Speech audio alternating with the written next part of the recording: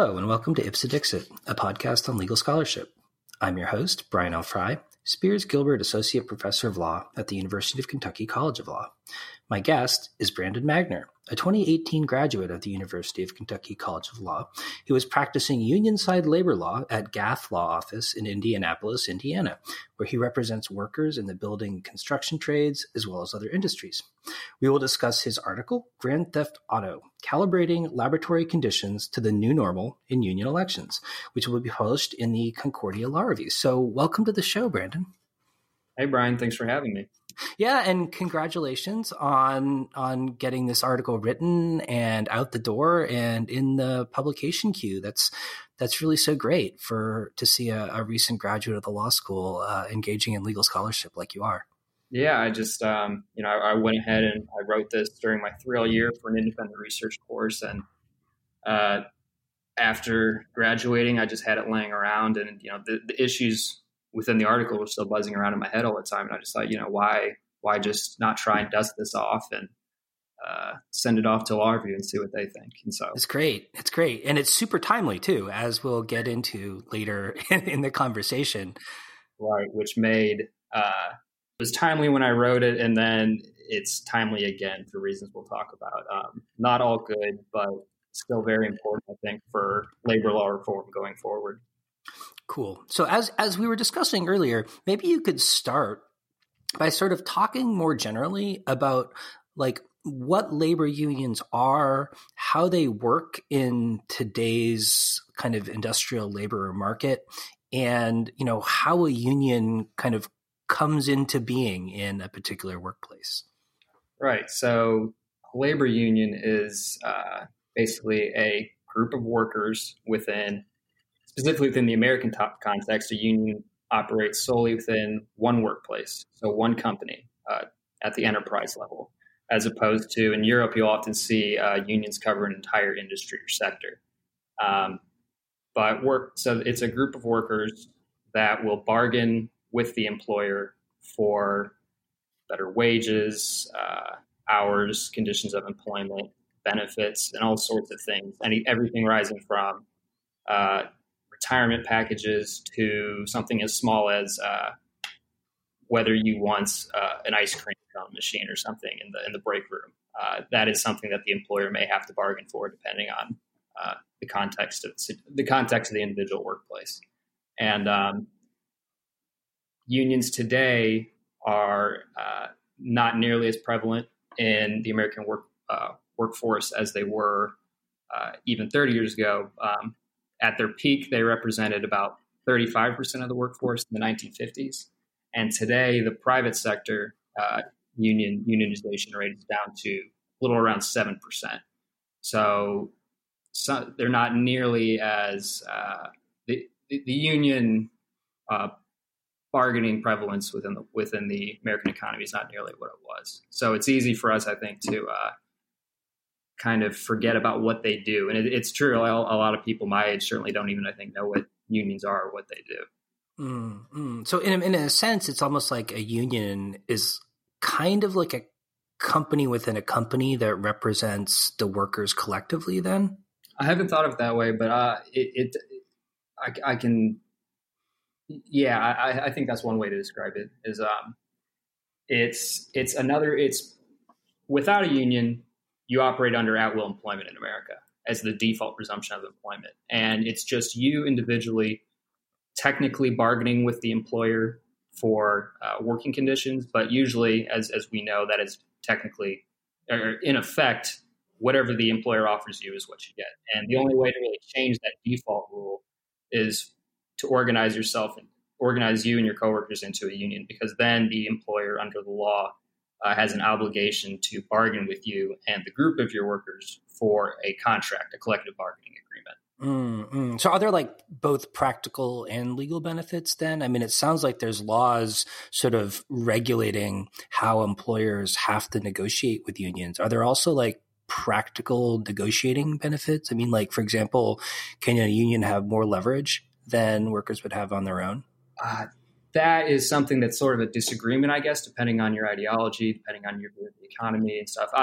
my opinion at least, is that there's no doubt that workers have more bargaining leverage together than they do individually, just through the simple sheer numbers. Is that if you say to your employer, if you have 50 coworkers and you individually say to your employer, I refuse to work for the conditions that you have offered, he will say, okay, get lost. I will hire somebody else to do it. Unless you're a very high skilled laborer, you offer some unique set of skill. But with you and your coworkers, if all 50 of you in the workplace say, we want better wages or we will go on strike, then suddenly the employer is looking at not having any employees showing up to work the next day. So, I mean, that's just, to me, it's kind of fundamental in just the idea of collective action, collective empowerment. Mm-hmm, mm-hmm. So how does this work then? Like, how does a union actually come into existence? And in particular, what does a group of workers have to do in order to qualify for treatment as a union under the law? This is something, the legality of union formation was first, given federal sanction in 1935 when Congress passed the National Labor Relations Act. And part of that was it established the National Labor Relations Board, which oversaw the election and certification of unions. Before that, it was purely a voluntary basis of whether the employer would recognize the union or not. So basically, you had a dichotomy where super high skilled workers who had a lot of individual bargaining leverage, and together, when they had a lot of bargaining leverage, they were able to force the employer basically to recognize them as a union.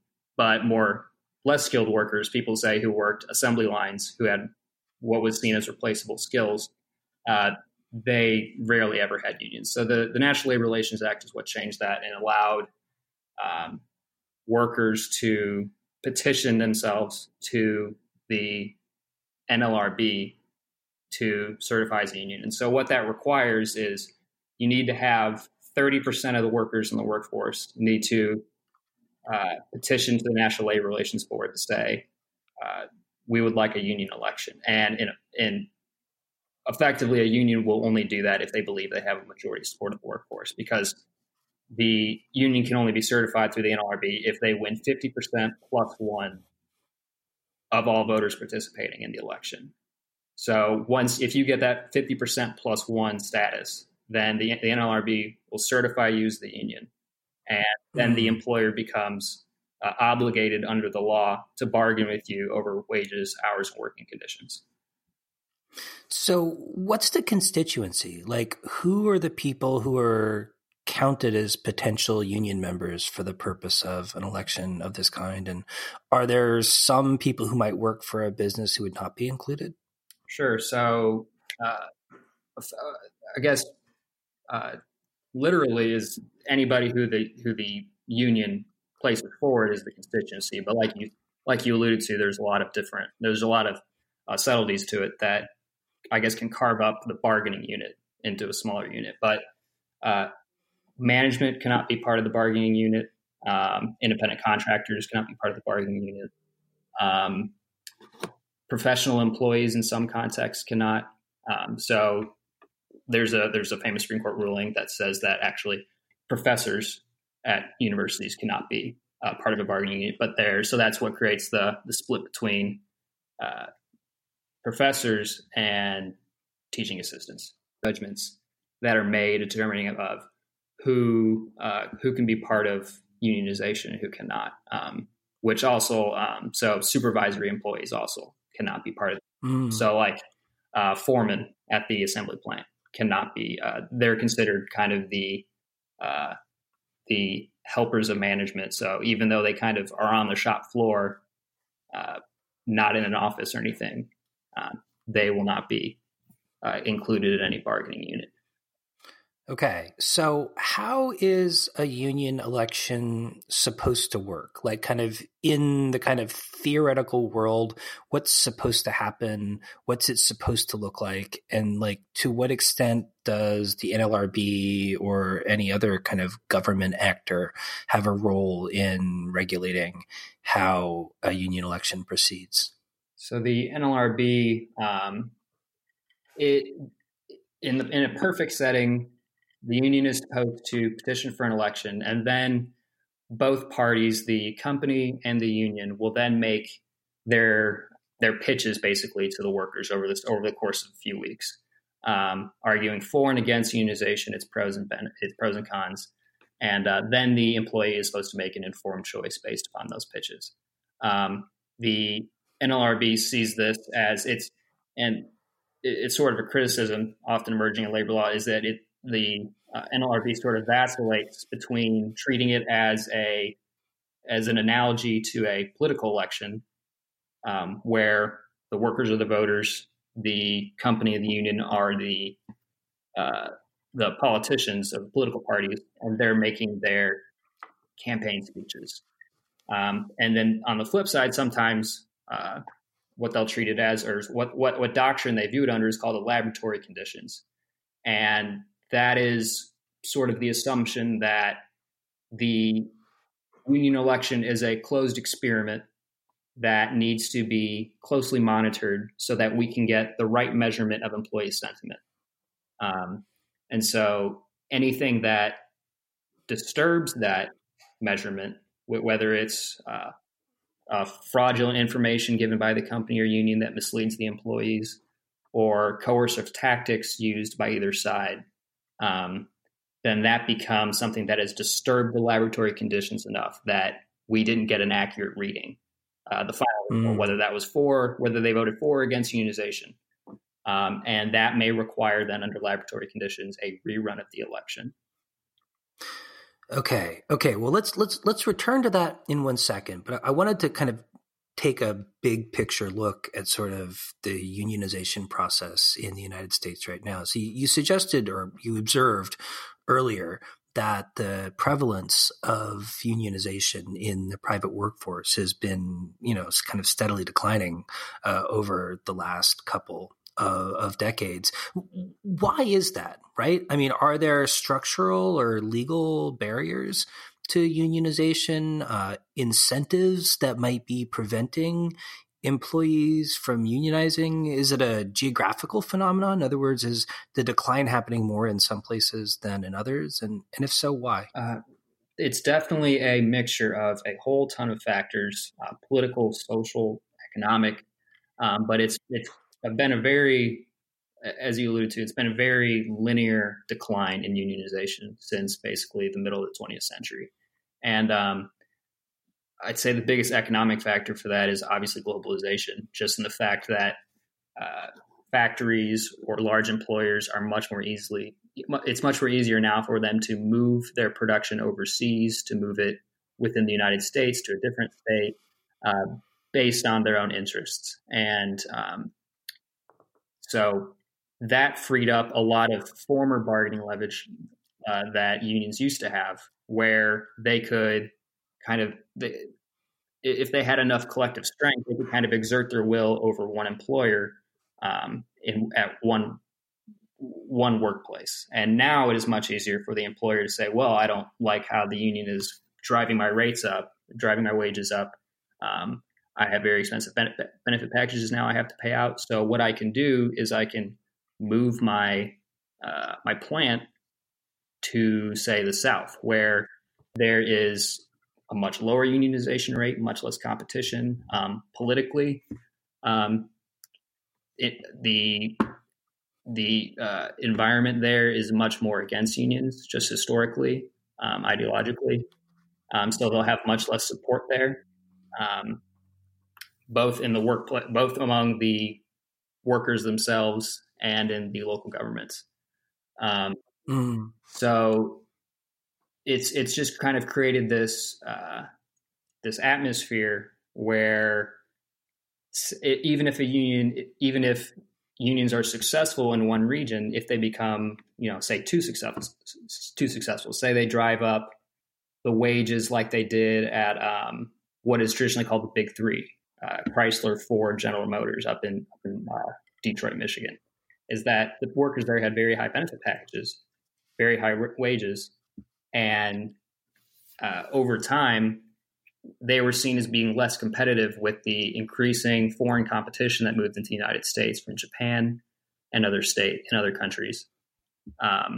that then made those companies, or at least they were perceived to be, less able to compete with the lower labor costs that the foreign companies were able to operate under. So it creates this race to the bottom scenario where companies can move their operations south to, say, a state like South Carolina that has only 2% of its workforce is unionized versus somewhere like California, New York, where it's upwards of 20%, where because workers are not able to prevent the companies from doing that, they're honestly bargaining against themselves to a point if they are driving up their own wages too much, or at least that's the economic argument. Mm-hmm. And you've noted something called right to work laws as well. Can you talk about what those are and sort of where they're most prevalent and whether you think that they might have an effect on the ability of workers in particular industrial settings to unionize? Sure. And I'll preface it by saying that the name itself is misleading. There is no right to work really anywhere in the United States. So you don't have a right to a job. You don't have a state passing a right to work law does not mean you can go walk into any employer's office and say, I have a right to work here. The name itself comes from the argument that, or the reality that in a non-right to work state, a union can, in the workplace, a union can compel what are called agency fees, or what they like to call fair share fees, from everyone who operates under the collective bargaining agreement within the bargaining unit. And the logic for that is that even if, say, you aren't a member of the union, we don't have compulsory union membership in the United States. It's on a voluntary basis. But in a non-right to work state, even if you elect not to be a member of the union, you will still have to pay from your paycheck somewhere between 1% to 2% of it to the union, because the union is the one who is administering the collective bargaining agreement, is the reason why you have higher wages, just cause job security instead of at-will employment. They will represent you in grievance settings for arbitration. Even if you're not a member, the union has to do that under its duty of fair representation. And so it creates this kind of, it prevents a free rider scenario, common under economic theory, of where if somebody doesn't have to pay for what is essentially a public good, they will not do it. And that is higher costs on the union, because they will then be representing more and more people who rationally choose not to pay that fair share fee. And so what right to work laws do is they eliminate that level of compulsion where you do not have to pay the union anything, but the union remains obligated under the NLRA under its duty of fair representation to represent you. So somebody who's not a member of the union can file a grievance against their employer, and the union will then have to go pay somebody like me attorney's fees to represent them in an arbitration setting. And so the union argument is that is unfair. But what the right to work law does is it eliminates that level of compulsion, and it creates this sort of level of animosity inherently in the workplace, where people who do pay the union fees then feel like the free riders aren't paying anything but getting the same product. And but really, just being honest though, that itself alone is kind of a specific legal tweak that doesn't necessarily destroy a union overnight. It's the right to work law is more of a signal, I think, to employers that we have the political support for you against labor in our state now. Come move here. Come bring your plant here. We will pass more laws that benefit you. And research shows that employers are much more likely to move their facilities to a state that has a right to work law than one that does not. So a big part of your paper, Brandon, is looking at some recent attempts to unionize at auto plants in the South, almost like case studies of what a union election drive looks like today.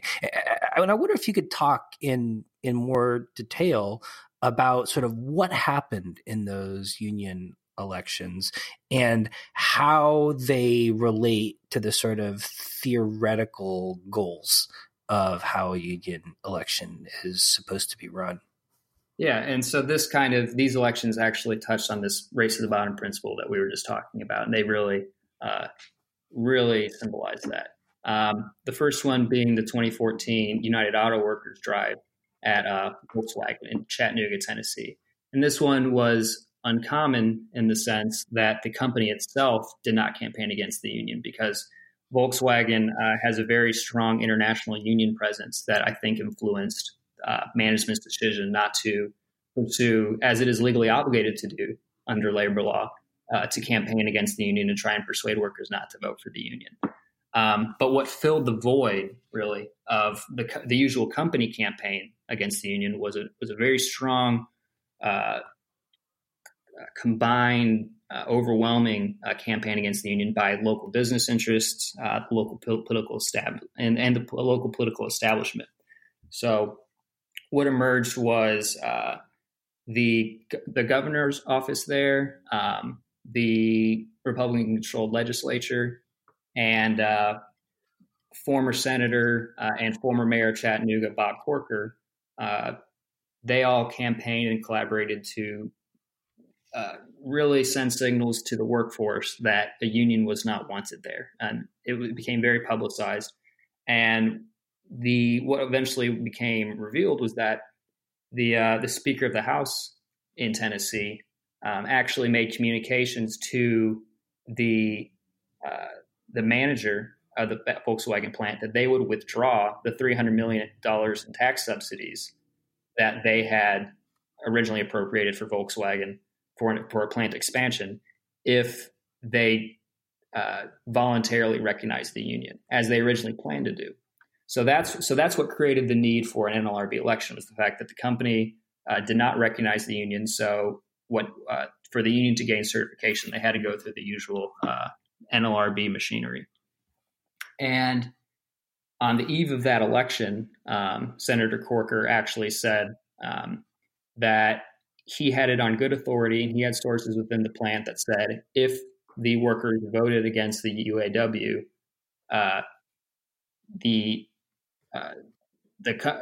Volkswagen was going to announce a new plant expansion. They were going to bring in a new line of automobiles that would hire 1,000 more workers. And so that kind of caught the workplace by storm. And what ended up was they ended up losing that election by about 70 votes. And in a plant of around 3,000 employees, that was a very small margin. And so what that eventually led the union to try and pursue this legal argument that under laboratory conditions, the laboratory conditions doctrine that we were talking about, where the NLRB sort of acts as the overseer of an experiment, where parties cannot try and taint the results through misleading information, that this kind of combined efforts by the politicians in the state and the local business interests that affected employees' freedom of choice enough that they should rerun an election.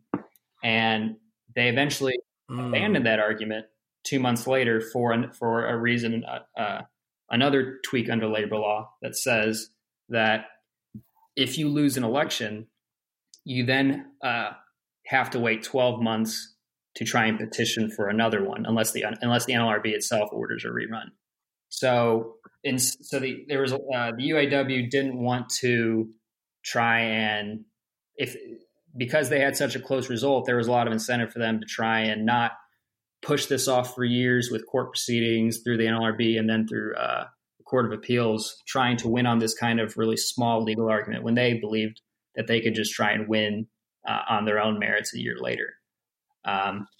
And ended up that Volkswagen ended up recognizing the union on a members-only basis, which is not a full certification under law, because the union has to normally represent members and non-members.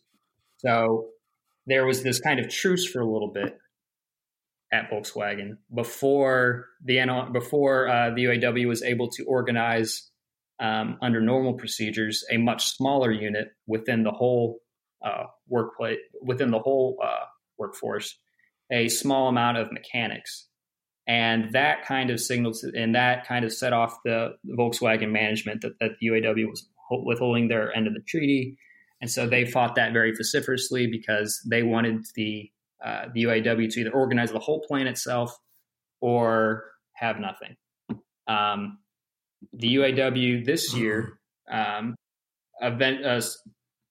few months ago, they swore off that smaller unit and said, "Okay, we're ready to have a full election again."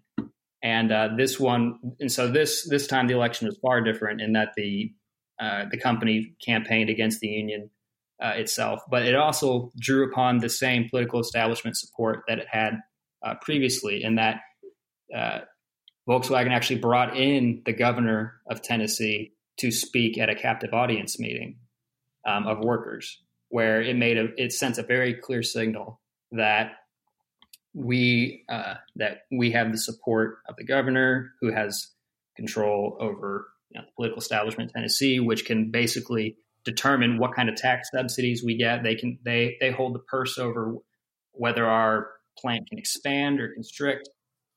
And that's the sort of thing that the NLRB would typically be looking under laboratory conditions for, things that upset the balance of what messages the employees are supposed to be hearing.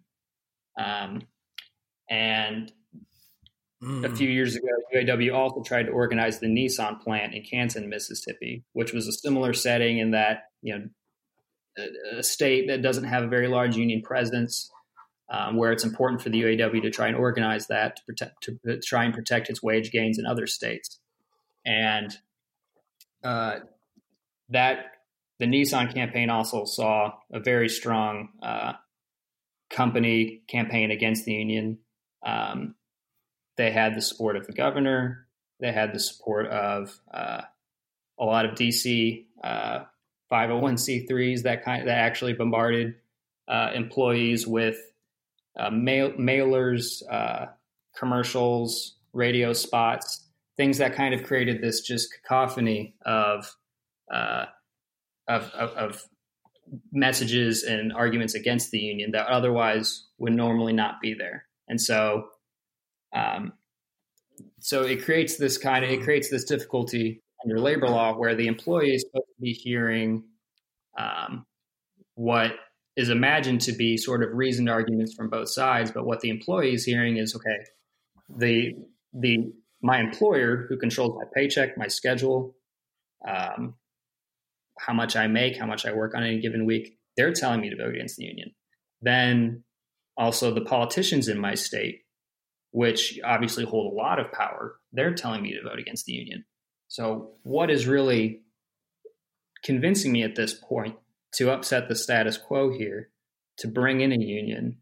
I mean, that becomes a huge risk for the employer. I mean, just being honest. I mean, that becomes something where it would then take a huge effort or a huge upset victory by the union to try and organize a union in a place that does not traditionally have unions, that does not have the support, the infrastructural support, or anything similar. Yeah, I mean, I can see how that would be incredibly frustrating for a union like the UAW to have all of these outside voices intervening in the workers' decision.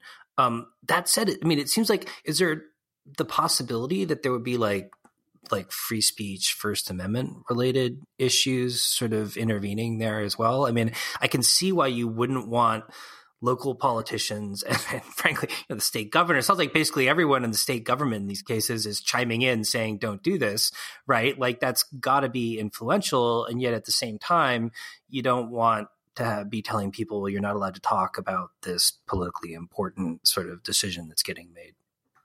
Right.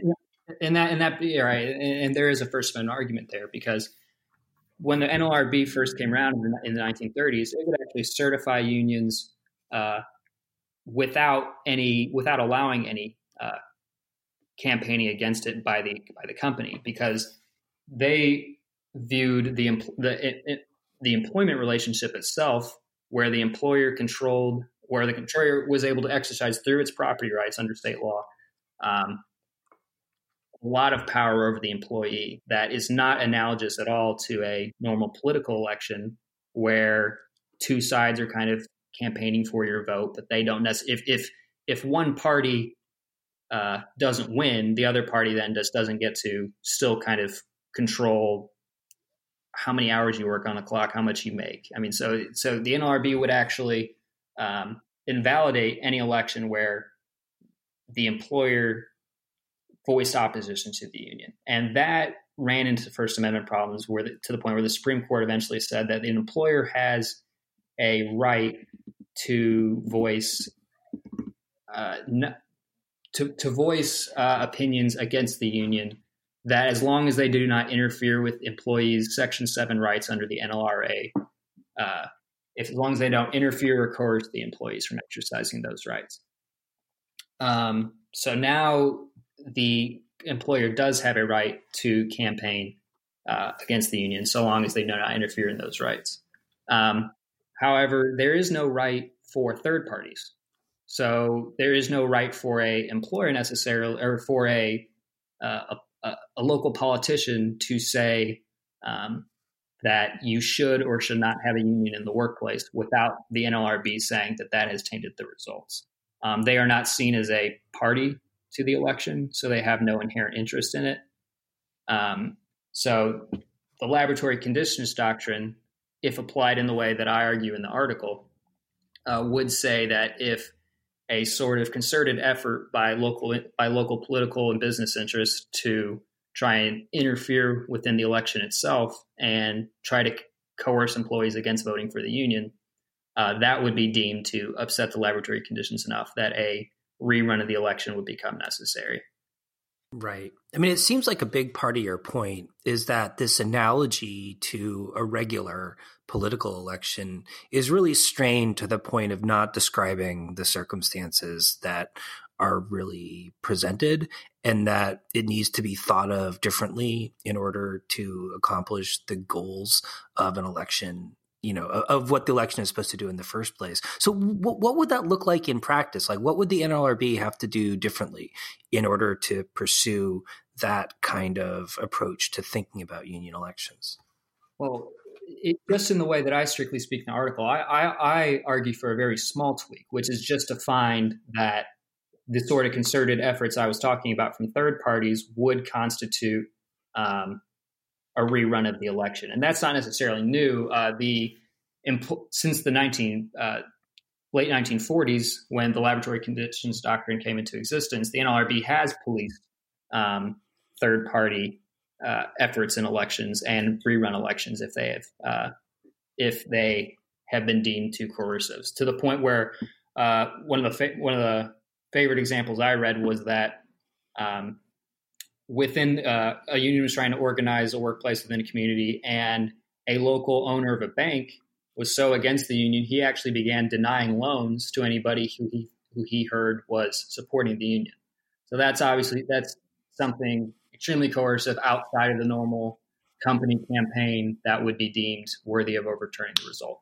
What hasn't happened, though, or at least not to this point, the NLRB has never held in the sort of setting that I've spoken of, or that I brought up with Volkswagen and Nissan, where local political establishments have run a really coordinated operation against the union. So they have held in the past that stray comments made by, say, a state representative, where they have sent a letter to the union saying, I support your rights to unionize and under labor law, and I hope you support the union. They have said that didn't taint the results, because that was just kind of a small comment made that wouldn't overwhelm the employees' freedom of choice to the point where rerunning the election would become necessary. But they haven't before had sort of on their plate the level of coordination that I've talked about, where, a United States senator has said, I have on good authority that the union, as long as the union loses the election, Volkswagen is going to expand its plant. But if they don't, then they're not going to expand the plant. And so the NLRB, by not policing that or letting that or just letting that go, really incentivizes that kind of campaign to be run in any election going forward. Any election that the local community deems important enough, at a plant as large as Volkswagen, at a plant as large as Nissan.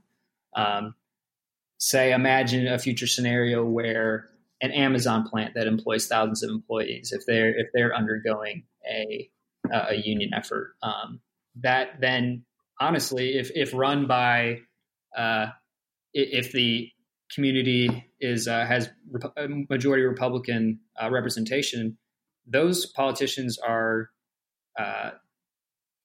they have a strong incentive to argue against the union under the current NLRB process. And so it's not necessarily that the NLRB has said, no, this does not violate laboratory conditions. I'm arguing that this should be a priority. This should be something that they view as something that they need to step between, or place themselves between, and say that this kind of election is not viable going forward, that we need to hold that these things violate laboratory conditions. But what you were speaking of earlier is that I'm not the first one to make the political analogy. That's been something around for several decades within labor law scholarship, where people have pointed out that this really isn't similar at all to a political election. In a union election, it's totally legal for an employer to hold at what is called a captive audience meeting, where they take as many workers that they want during working hours, place them within a room, say, you can't leave, you have to stay here and listen to this. And they will then give them an anti-union message, say, this is why we do not support the union. And as long as they don't go towards a really extreme step of saying, I will close down the plant if you don't vote for the union or something similar, then they don't violate any unfair labor practice by simply holding that captive audience meeting. But on the flip side, the union, by being an outside interest, by not having any property rights over the employees, they cannot compel employees to listen to their message. And so that's just a huge imbalance inherent under labor law, where the employer, through exercising his property rights, is able to compel employees to listen to what he has to say. Meanwhile, the union gets placed in the position sort of becoming this feeling of an imposter, where they're having to organize in the shadows, they're having to knock on doors, they're having to call at night, they're having to so it inherently creates this image of the union as something that shouldn't be there potentially, or at least the default setting for an employee in that setting is the company has a point here. Why would I want them? Why would I want an outside third party coming in and trying to tell the employer how to run his business? So I'm arguing for a very small tweak in labor law, but I think the problems run much deeper, but they have been touched on before. And even if you want to try and throw out the whole NLRB process right now or in the future, right now, these elections are being run at really major focuses for union drives going forward. And to the point where just a few weeks ago at Volkswagen, they had an election that was lost by 30 votes this time around. And that's why you were speaking earlier about my article being timely, is that the Volkswagen tried to run that election again, or UAW tried to run that election again at Volkswagen and wasn't successful. And then these elections are still going to happen going forward. They're going to be as important as ever as unions try to protect their wage gains made in more union-friendly states from simply disappearing south. Well, thanks so much, Brandon. This has been really fascinating, and I've learned an awful lot about how unions work and the process of union organizing. Yeah, thanks for having me. And it's great to talk to you in a friend-to-friend setting instead of simply a professor-student setting. This is a first.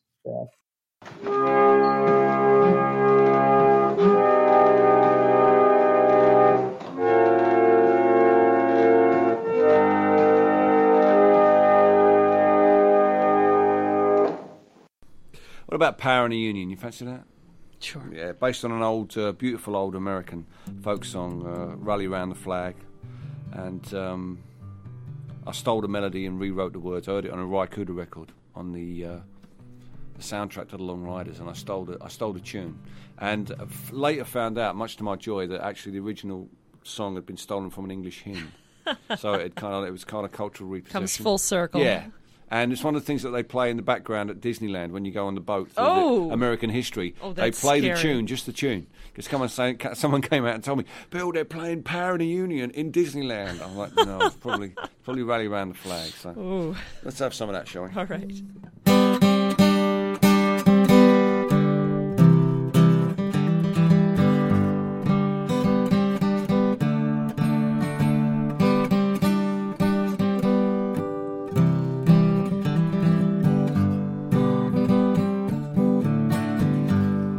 There is power in a factory, power in the land, power in the hand of the worker. But it all amounts to nothing if together we don't stand. There is power in a union. Now the lessons of the past were all learned with workers' blood.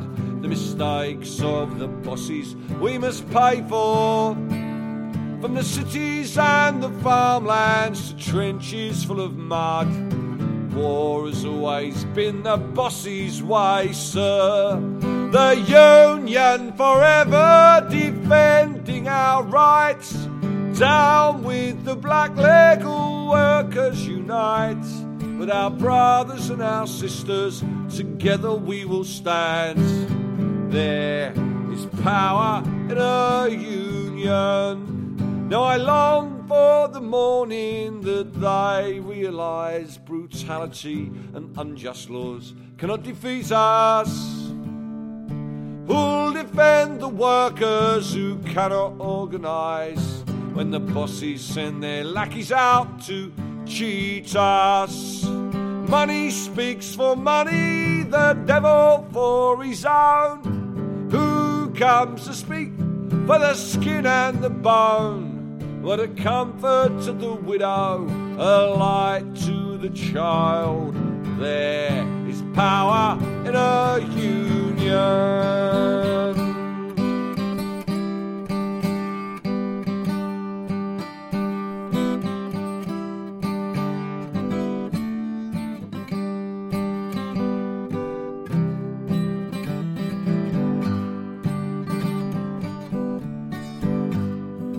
The union forever defending our rights.